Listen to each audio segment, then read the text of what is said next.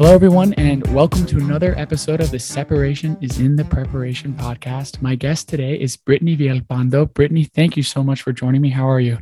Hey, Wallace, I'm doing pretty good today. Thank you for, inviting me on. How are you? I'm good. Thanks. No, super excited to have you on. I guess to begin, could you kind of briefly introduce yourself to the listener and then talk a little bit about what you do? Of course, first and foremost, thank you to everyone who's listening. I hope you all are doing great. So a little bit about myself. My full name, I go by Brittany Villalpando Torres. I'm including that maiden name for my mom's side, paying respect and homage to her family. So I am a fifth year at UC Davis now. The pandemic really made me realize how much, time could stop at any moment. And with all honesty, I wasn't done with Davis yet, and Davis is not done with me. So I entered fifth year. My main major is cognitive science. I'm attaining my other degree in Chicano studies, and I do have a minor in psychology. I wear many different hats, with all honesty, whether, just from being family. I am a researcher. I'm academic, academic student, major. Like a counselor, I guess you could say. I am, my goodness, where can I start? But my main source of employment right now, I work for Self-Awareness Recovery. I am a research assistant in the Cognition in Context Lab at Davis. And I do miscellaneous work on side community organizing. There's a Just Initiative on campus as well. I participated in the mental health initiative. And I just finished my board position for Psych, which is the Honor Society in Psychology on Davis. So I know I was really sporadic with that, but I hope I gave you like a good basis. No, that's great. No, I think it's one of the reasons that I wanted to have you on because, you said it really well. You wear a lot of different hats, but for as long as I've known you, you've always been involved in really cool and really important things. And I guess specifically for self-awareness and recovery, I guess for the listener or for somebody who doesn't necessarily know what you guys do, what's kind of the mission and the purpose of that organization? Of course. Thank you for asking. So Self-Awareness and Recovery is a nonprofit organization out in Sacramento. And what makes this nonprofit organization so special and, in my opinion, so powerful is this organization was founded and is currently run by formerly incarcerated folks. So it was founded by Daniel Silva when he was actually incarcerated, serving a 39-year sentence for a crime he did not commit. And so he started it within the prison walls. And as soon as he was released, he got to work. He established a nonprofit and he employs as many formerly incarcerated, individuals to go ahead and do the work. And by work, I mean delivering very powerful, trauma-informed workshops, evidence-based workshops where they analyze the past, the history, the trauma, the behavior of each individual person to get to the root of your pain, to get to the root of why were you incarcerated? Why were you engaging these behaviors that damaged your spirit, that damaged your family, that damaged your future? Why is it?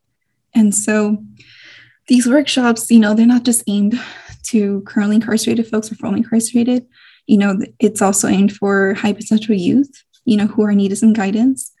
It's really for anyone. I've done workshops myself, and it's a really powerful thing, when you take time and speak about everything that has happened to you and why you're here. What have you done and what will you do? And I really admire this organization so much because I see the true nature of like the human spirit and, the community, the togetherness, the compassion, the understanding, the fact that you want to listen to somebody. And I think that's really important nowadays. Mm-hmm. And so I am not formerly incarcerated. But my position as self-awareness and recovery is to try to do as much miscellaneous work so the folks who do have this lived experience can do the work that they need to do in this community. Mm. So my position, it goes from grant writing, grant submission, budgets, invoicing, curriculum building, communication, organization, um, maintaining partnerships with other community organizations, researching, just very, mundane activities. So like I said, the folks who really have this powerful lived experience and go out and do the work that needs to be done. And so occasionally when we do have female youth in our like office, of course, if they want to talk, I'll be there. What's up? How's it going? I just love talking a lot too, see how they're doing. It's always great. Sometimes it's just a little easier to talk to someone who you can relate to a little bit more. So that's also an hat I wear there. Occasionally I'll be typing away on this certain activity and they'll call me from like the table that, hey, Brittany, what do you think about this? And I'll be like, I stop and I go back to typing. So it's a beautiful thing to be in that office, to see like I said, the community of it all. Absolutely. No, I think a lot of things stand out to me from what you said. I mean, I love sort of the double-pronged approach of the organization, both as a preventative resource for the youth in the area who may be at high risk for a sort of a myriad of reasons, and then also as a restorative resource for those who've gone through really hard things, whether before they were incarcerated, while they're incarcerated, or even after they're incarcerated. And I think formerly that population, that group of people who have been formerly incarcerated is often overlooked or sort of pushed aside. So it's really cool to hear how that organization is kind of providing a space for those people to be listened to and to be heard. And then just about your approach to working in the organization. I know this is knowing you, I know this is something that you're really passionate about, but I'm also kind of, I really admire the humility with which you approach the job. I think when anybody wants to get involved with anything, we kind of picture ourselves with our sleeves rolled up, kind of on the front lines, like interacting with people, like having important conversations. But it's, again, really admirable of you to take a step back and allow the people with the actual lived experience to go out there and do that while you provide this really important kind of supportive scaffolding and background work, sort of the nitty gritty that allows the organization to keep ticking. No. And I really appreciate you all for being so attentive to the overall program and supporting me in that sense. Because when it comes to incarceration and criminalization and justice, it's a very unbalanced field where many different people have different opinions on it. Everyone's entitled to their own. But when you work with this population, it is very easy to meet people who are very adverse into working with them. There's this idea that people who are incarcerated or who are engaging in these criminogenic factors and activities, it's really easy for folks to want to push them aside and not really take their opinion or, really see the humanity in them. And, I'm sure I'm not trying to say like you haven't had the experience of it, but, when you really take time to observe this dynamic between folks who have lived severe hardships in their life and folks who haven't, you really see, just how far apart they are. And you're kind of wondering why. What is the purpose of this? And so, being part of this organization and just seeing this organization unfold and continue, it's like you are all going against this narrative that has been placed on you for so long. And I'm so proud of you all. And they're all wonderful people. They really are. And the life experience that they teach you, they really teach you the value of time and the value of an everyday life. And sometimes, we live our lives too fast. That is so refreshing to have a conversation with them to remind you to go back to the everyday enjoyment of, a blessing of life this is, Absolutely. No, what you say reminds me of a quote by one of a shared favorite author of us, Father Greg Boyle, and he talks about going to the margins of society, not to change and help the people, but allow those people to change and help you. I'm paraphrasing a bit, but no, it's amazing to hear you kind of talk about how you've sort of lived that out by allowing yourself to be exposed. And I'd love to hear kind of more about how the experience has sort of shaped you from your initial expectations going into the job and kind of where you are now, having had some time to do the work and be a part of it. No, definitely. So I've been working with Daniel, who is the founder, since March of 2020, but I did meet him March of 2019. And at the time, I didn't have the transportation for me to go work, so I had to put that on hold. March 2020 came along, and I was spearheading an event under the Mental Health Initiative at UC Davis. And this event was called Mass Incarceration Mental Health. And so I decided to reach back out to Daniel and ask for them to be on a panel where we discussed the mental health aspect of incarceration and criminalization, poverty, violence, and how that affects the overall idea of incarceration. And so it was really, I was so happy and honored that they agreed to come on. And we had a large audience. This was over Zoom because the pandemic hit already.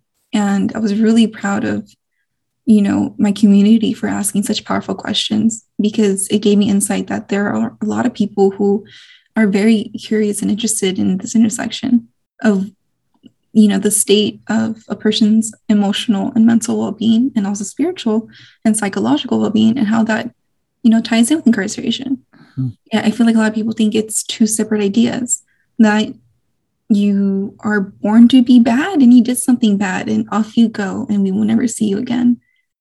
That is such a watered down idea of the overall history of incarceration, but that's still the idea. But do we really understand how the person's mental health, how their upbringing, how their family dynamic, how their socioeconomic status, how their environment, how did that affect them, and exactly what was the nature of the crime, and exactly why are we supposed to never see them again when the whole purpose is rehabilitation? But, it's important that we now move into this idea of we're not trying to just rehabilitate all our lives, right? We want to be preventative with this.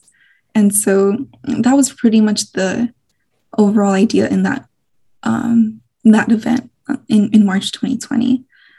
And so since March 2020, I've been working with Daniel at the time over Zoom. And then finally, when, the office opened up, I was able to go in person. And wow, my goodness, wow. Seeing so many different folks, meeting different folks, hearing their stories. 3 of our main employees, or rather colleagues, they have over 300 years of incarcerated time between them. And it's like, between 5, around 300 years of incarcerated time with them. And I'm like, darn it, this person spent 40 years, 30 years, 20 years. And me, myself, at the time, I was just 21, so it's like, they were incarcerated longer than I was born, or longer than I lived. And I first started the work just really excited to just do miscellaneous stuff and, see the organization grow. And as time went by, wow, I just got to be more, tied into the work, because you really get close to so many different people, and personally, I think I've always been a people person, even though I'm like really nervous all the time. I just really like to hear what you got to say. And I really am excited to hear about what you lived through. And so you get attached to the work. And so when we have, a bunch of youth come in, I remember when one of my youth that we have out in the office got the first full-time job. Oh my God, I lost myself. I was so happy. Because this is yes, you got this. And just, little victories like that. And I know people say nonprofit organizations don't necessarily do a lot of work. And because overall you should be making big strides in demolishing the patriarchy and abolition and these really grand ideas. And granted, there's validity in all of it. Mm-hmm. I can only control what I can. Right. And I'm going to start by showing up to work and do this. Absolutely. And that's where I knew yes, this is where I'm nice and happy and I belong. For sure. No, I mean, I really like the way you articulated that idea. I think for many people who feel moved to get involved to combat sort of whatever of the many number of social issues that we face in this country, the fact that they are so many and of such like a formidable size is really daunting. So I admire like how you one kind of acknowledge the fact that, but also kind of instead of just sort of sitting on the sidelines, kind of in awe of the size of the problem, doing your best to find your way to get involved and to actually do the work. I mean, earlier you talked about the value of time, right, as being something that you learn from the folks who have kind of passed through your program or been involved in whatever sort of projects. And I think like when I hear you sort of celebrating the little things of somebody getting a job and stuff like that, I think when we value time truly, like those little things become big things and in a really positive way. Oh my goodness. It makes you, live each day differently. When I used to get so upset because it's so darn hot and I'm stressed, but I'm like, you know what, how beautiful is it that I could feel the sun and the warmth and, that I'm stressed because I have work to do. I'm stressed because I'm doing something I like to do. How awesome is that? Yeah, no, that's really well said. I mean, I think like to do this kind of work where you are making yourself available for people to share really intimate struggles and adversities they've faced, you have to make yourself emotionally available, right? And when you make an emotional investment, there is, of course, the possibility that investment will not pay off, which will lead to sadness and disappointment, all that kind of stuff. But to me, like the benefits of making those investments, of truly living, of truly feeling, of feeling the successes of somebody else like they were your own, I mean, the positives greatly outweigh the negatives. It comes down to like, what do you value? Honestly. Well, one thing I wanted to ask you about is you've talked a lot about how you do preventative work with the youth. But I imagine a challenge you might face is often the people who need the most help are the hardest to find in order to help. So what are some strategies that you guys at Self-Awareness and Recovery have tried to kind of employ in order to reach those most at-risk youth who may be kind of the most difficult to reach? Oh, this is such a good question because providing this type of work, you're providing emotional healing and mental health support and counseling, and also support in housing and professional development and overall growth. There's this idea, well, people only want to be helped if they want to be helped. Like you can't help them if they don't want to. And blame it on my stubbornness, but I can't just simply accept that fact. If someone turns down the help and someone says, well, they don't want it, I'm like, no, because I would like to know more about this person. And I would like to know why you don't feel like you deserve this help, or what is going on that makes you not feel like you're deserving of this. Let me know what's up. I don't just want to accept your no and that's it. There I go. There's something else going on because I could see that you deserve, as anyone, as any human being, really like, well, that could be challenged actually. I see that you could and you should and you can be happy and be in a point in your life where you feel safe and at peace. So what's up? And so how do we reach them? A lot of persistence, and also approaching not with this idea that I need to help you, I need to save you, I need to be your hero. And I'm not trying, no, because that is out of deficit thinking that they themselves are weak. And that's not exactly I'm not thinking that. And I'm not trying to make sure we're not trying to do that either, because I can tell you for certain you've endured way more than I have ever. And I am in no place to ever say that you're weak, because I certainly may not ever endure what you did. And just because I'm in a different state of life, because I've had so many different privileges and blessings of education, of family, of support, does not mean I am better. And so how we approach it is a lot of persistence and also time and patience and also a lot of understanding. You can assume that this person's life. That's for me to learn, and that's for you to feel comfortable to tell me about. And so helping one another isn't an instant yes. Helping another is an uphill battle sometimes that will take time and patience, devotion. And if you have the patience for it, then all the better. And so we've had youth who will sometimes come in and sometimes leave and sometimes come in. And we're not angry at you for leaving, but we're happy that you came back. Mm. And so it's the idea of providing a type of environment that will allow them to feel safe and be rooted, right? Yeah. And so that applies across the board, whether you are fully incarcerated or not. If you're just someone who has been severely affected by the trauma of incarceration or criminalization or, the justice, you can seek help with us, because one way or another, we understand. Absolutely. No, that is so well said. I think it's cool for me to see kind of the parallel both between your attitude of approaching every day with an opportunity to do some work, even in the face of these maybe at times seemingly insurmountable obstacles of the prison industrial complex, things like that. But also, and then in the parallel between that and then the consistency with which you approach the process of making yourself available to these youth. Because I think like I myself have been guilty of sort of proselytizing to the people who I want to be of service to. Mm-hmm. But really in reality, like kind of as you said, who am I to say that I know better than you, right? I think the power of what you said when it came to the lived experiences that those individuals have gone to, and how anything that I've experienced is really pales in comparison to the things that they've had to endure. Life really is hard. Important. Yeah. Life is hard and we all have our own struggles.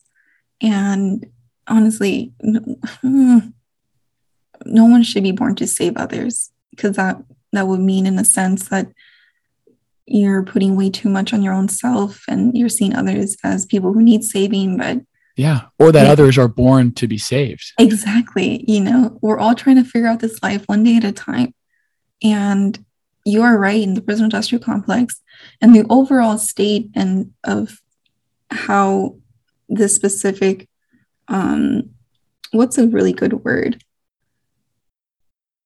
I'm going to use capitalism just to say, not in terms of economic, but in terms of the structure in which we live in. It can be really deficit to a lot of folks. So depending on where you're born and when you're born could really determine your life and whether or not, we all have power to change within our own selves and what we could. However, there are many instances and many folks who are born into a state of environment that's very detrimental to their upbringing. And so they're trying to live their own day. They're trying to grow and they're trying to navigate in which they can, in which they learn.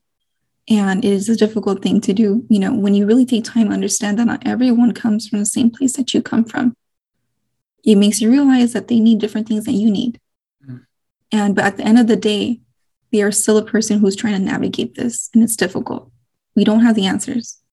And so that's just, in my opinion, how we should go about working with folks, not seeing them as lower than us, but rather shoot, there are things that they couldn't control. And they're just reacting and trying to survive too, just like I am in times. Absolutely. No, I have nothing to add to that. It's so well said. I think another aspect of the program that I wanted to ask about is the trauma, the hardship, the pain of being incarcerated. I think certainly extends beyond just the individual who served the time beyond bars. Is there any kind of process of the rehabilitation work that you guys do that allows formerly incarcerated folks to gain skills or to learn about how or to maybe deal with the guilt that they feel of having left their families or caused pain and things like that? Definitely. And so I definitely, for sure, I'm going to be speaking on the activities that my colleagues do, since I'm myself not fully incarcerated. The activities they do also is that they go through the effect and nature of the crime that was committed, or in some cases they were committed as accomplices, or as my boss, he was committed on a crime he didn't commit. So they do go through the process of understanding the nature of what had happened, and they go through the process of breaking it down and revisiting why it was committed and what had happened beforehand and what had happened afterwards. And that's a really big step in, when you want to go on this journey of, as the name says, self-awareness and recovery. That's a big step, because that crime, whatever it may be, made a huge difference in your life. It meant freedom. So they do take time to analyze that. And, afterwards, then it hits you the whole frenzy of time to learn all these skills that a lot of folks were able to learn at such a young age. Utilization of a phone, that's a big thing. Like just yesterday we went to go pick up a person who was just released after spending 21 years. And so he went in the 90s. And, we gave him time to speak on his experience. He was going crazy. Like, the cars look different. The phones look different. There's the food is different. The clothing's different. Everything was just, and he was just basking in the whole different century, and then in my head, it not baffles me. In my head, I'm like really thinking like, yo, I was born with basically a phone in my hand. I was born going straight to a laptop or computer skills, researching, reading, things like that. This person was gone for the whole time of the technological boom, And so this is where we do our best. This is where, kind of like where I come in, or some of my other colleagues who weren't incarcerated come in, where we introduce computers, introduce kind of like the everyday things that we're so used to doing. So we do a lot of professional development. We do a lot of connecting with different organizations to help them. Hey, are you interested in doing this trade? We got you. You can go to here to learn it. There you go. You can start making money, start doing what you like to do. Or if you like to stay in counseling work, you're able to do that too. You can get your degree in drug addiction and substance abuse, right? And so we do provide different avenues and different routes like that, because the first step, understanding nature of crime, the effects, and now you're here in this world. And in my research that I did, California has one of the worst recidivism rates, because it has one of the worst support systems for people who are released. It's very difficult to find a job, very difficult to get education, to find a place to live, because prices are so high, and you can't pay the rent because you can't get a job. And the worst, no support in, if you have to relapse on drugs, you relapse. There's no support in mental health, and whether you're schizophrenic, bipolar, there's no support. And so now we're faced with that big issue of kind of checking off every box that they may need to have some steady type of reentry, because it is a big difference. There's a lot of PTSD that's involved with coming out of incarceration, especially after so long. It's not just easy as to pick up a book and go to work and get a car and establish your credit, get a driver's license, get an ID, things like that. It's completely difficult. And a lot of us were just born into this. Right. Everything was just, easy there. For sure. No, I mean, I think the rehabilitation and then the resources that the organization provides to do their best to facilitate the reentry of these folks back into communities after having spent a long time away is really, really, really, really important. And I think this brings me kind of to sort of a question about sort of your own idea about your sort of personal trajectory in this work. Because I know, just sort of looking at what you've studied, both spending time as a behavioral therapist, studying cognitive psychology, your involvement in this kind of work, do you sort of see yourself kind of operating at the intersection of mental health and rehabilitation from spending time incarcerated? I do, actually.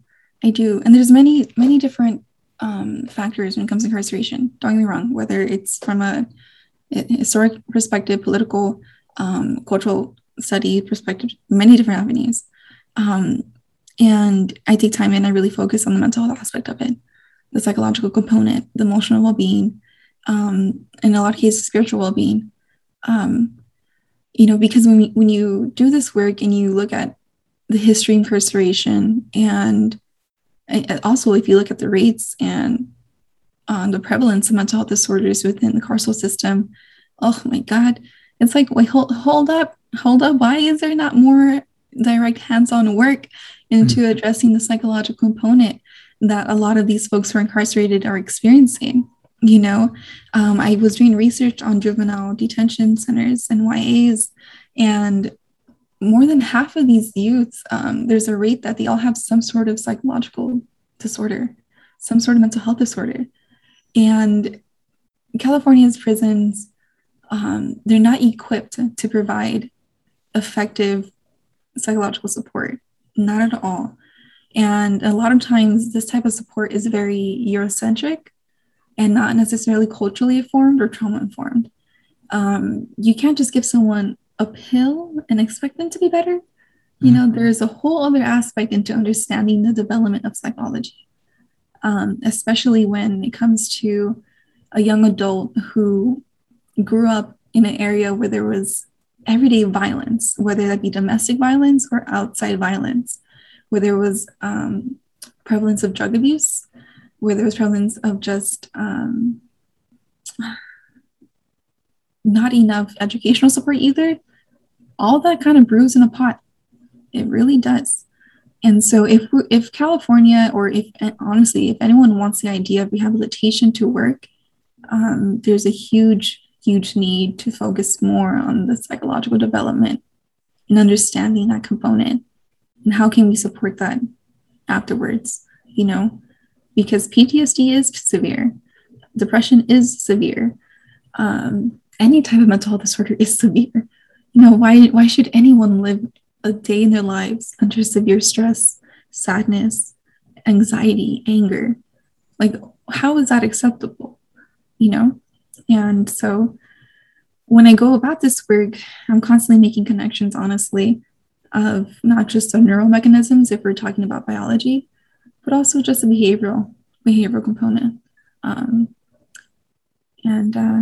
That's one of the reasons why I admire self-harm recovery so much, why I admire so many folks who do this work, because it's like, thank you for taking time to see the connection between those two. And how can we push the narrative to continue looking at it? Absolutely. No, I think it is really, it is daunting when you look at it in the sense that I think we, to use a really big we, like as a country, have been complicit in the really sort of heinous wrongdoing of utilizing detention facilities as a place to put people who haven't had the mental health resources and support they need. And as you mentioned, those places are not equipped to provide those individuals with the support that they need moving forward. So again, I think it just, for me, it underscores and reemphasizes the importance of both the rehabilitation and reentry work that self-awareness and recovery do, but also the preventative work with the youth. And I guess you've mentioned your research a few times, and I think this is kind of a great segue to circle into, or to sort of tie in. Another thing I really was interested about is your recently published research, which was awarded and acclaimed in many different ways. I guess before we dive into that, I'm interested, how did you sort of first get involved in research, and then what was the path that led you to this specific project?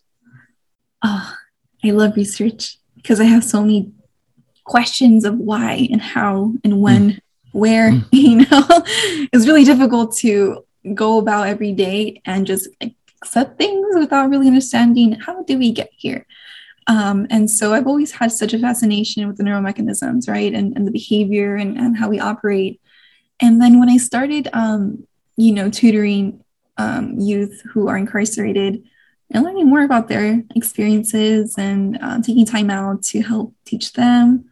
And then you start learning about your own history and the history of incarceration and how that affected my community personally. I started getting a big why just splattered all over my head. Why? And so also just a fascination of how just mental health disorders, come about. And so under the Murals program at UC Davis, which I'm very thankful that I was, chosen to be part of the program, I did a qualitative study on addressing incarceration and recidivism, right? by using lived experiences. And so I wanted to document this meaning when I was working and seeing so many different, folks come through our office and seeing such strong mentorships and seeing how this is working. The folks who are just being recently released, they're not going back to prison. Why is this working? Why is this different? Because obviously we always hear in California that new law passed or a new initiative passed that we're trying to address incarceration and new, but why is it that California is so struggling with this? And so I'm like, you know what? I want to document this and I want to study why this is working. And so, I did multiple interviews. I interviewed adults and I interviewed youth who are in the program. And, I asked some questions about their experience with this mentorship program at SAR, their experience in SAR entirely, and how is that affecting them? What's going on? And so I try to stay objective with my questions, just being very generalized. Our conversations could be up to 2 hours, and I just recorded it all. I recorded all our conversations. I just let them talk, just talk and talk and talk. And afterwards, I transcribed the responses, and I saw the pattern, the complete pattern. And while doing this work also, it was really difficult because I had such admiration for this work that I had to make sure I didn't bring this into my research. I could not be biased. I can't just push a narrative that I think is important just because I want to. Mm-hmm. As a researcher, I'm not here to push what I think is good. As a researcher, I'm just here to push what I find. And so I transcribed the responses and I coded them in a sense of, I see a theme here. I see a theme of brotherhood, a theme of healing. And I pulled out specific words and key phrases and sentences that they all had similar.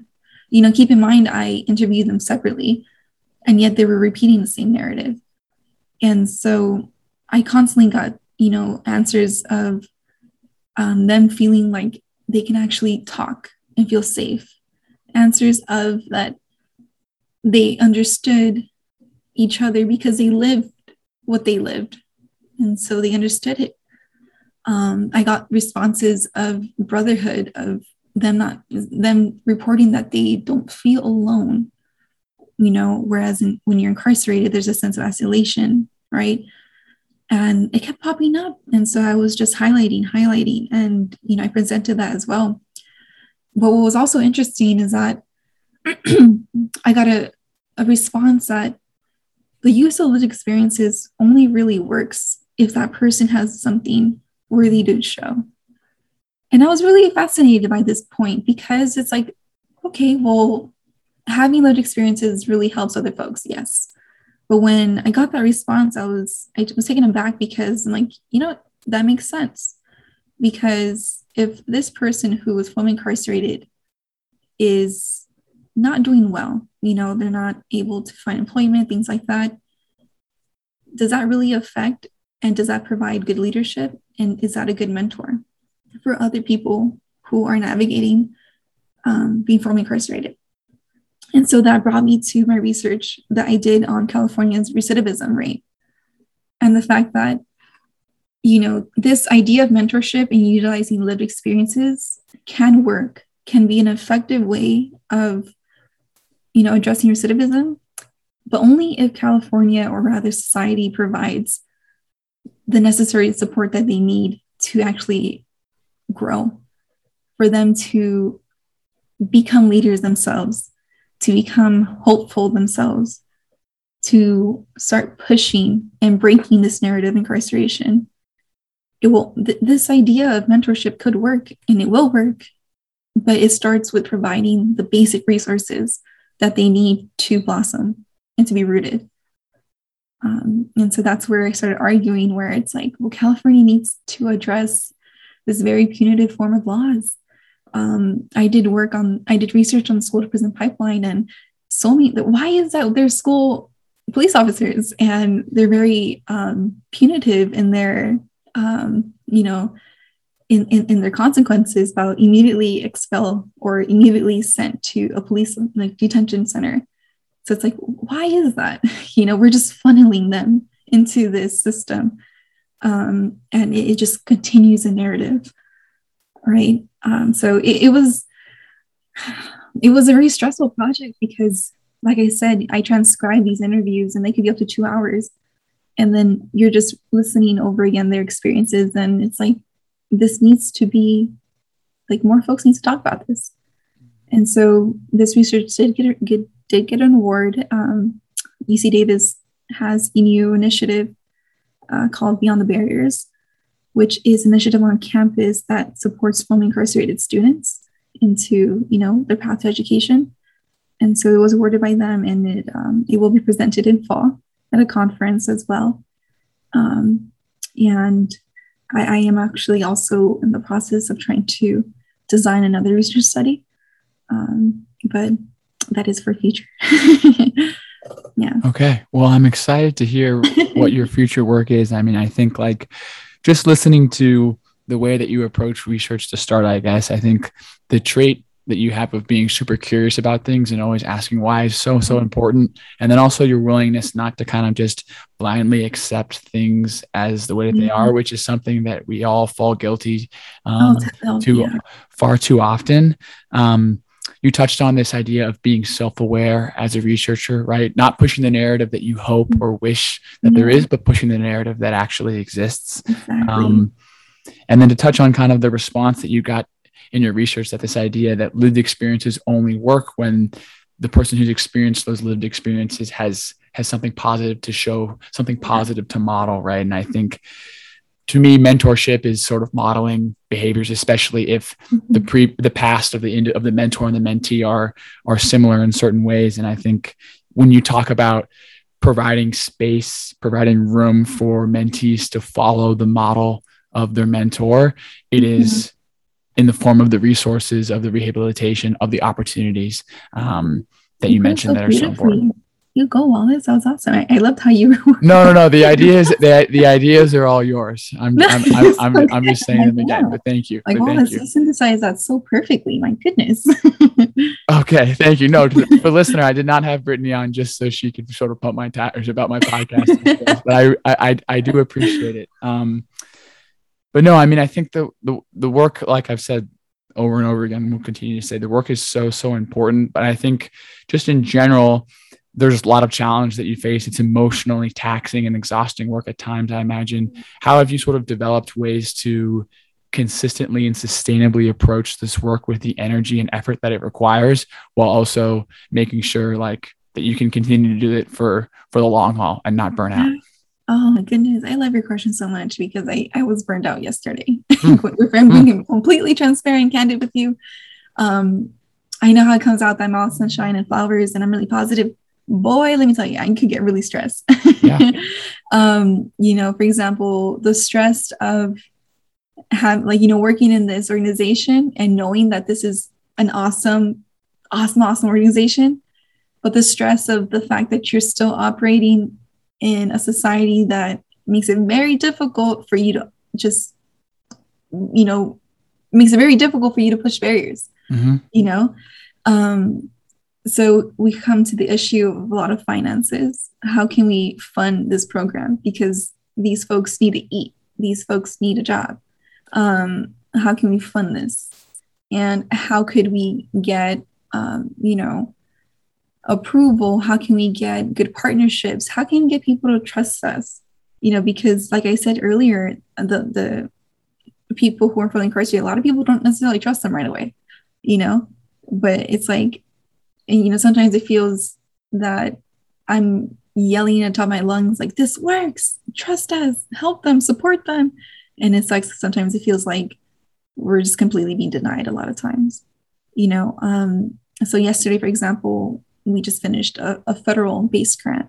This is our first federal grant that we're applying for, and I'm really hopeful for it. I'm really proud. I spent 10 hours in the office finishing it.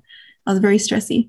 And so, yes, it is a lot of work to maintain organization and do my best to supporting the folks who have like the lived experience for them to go out and do this work.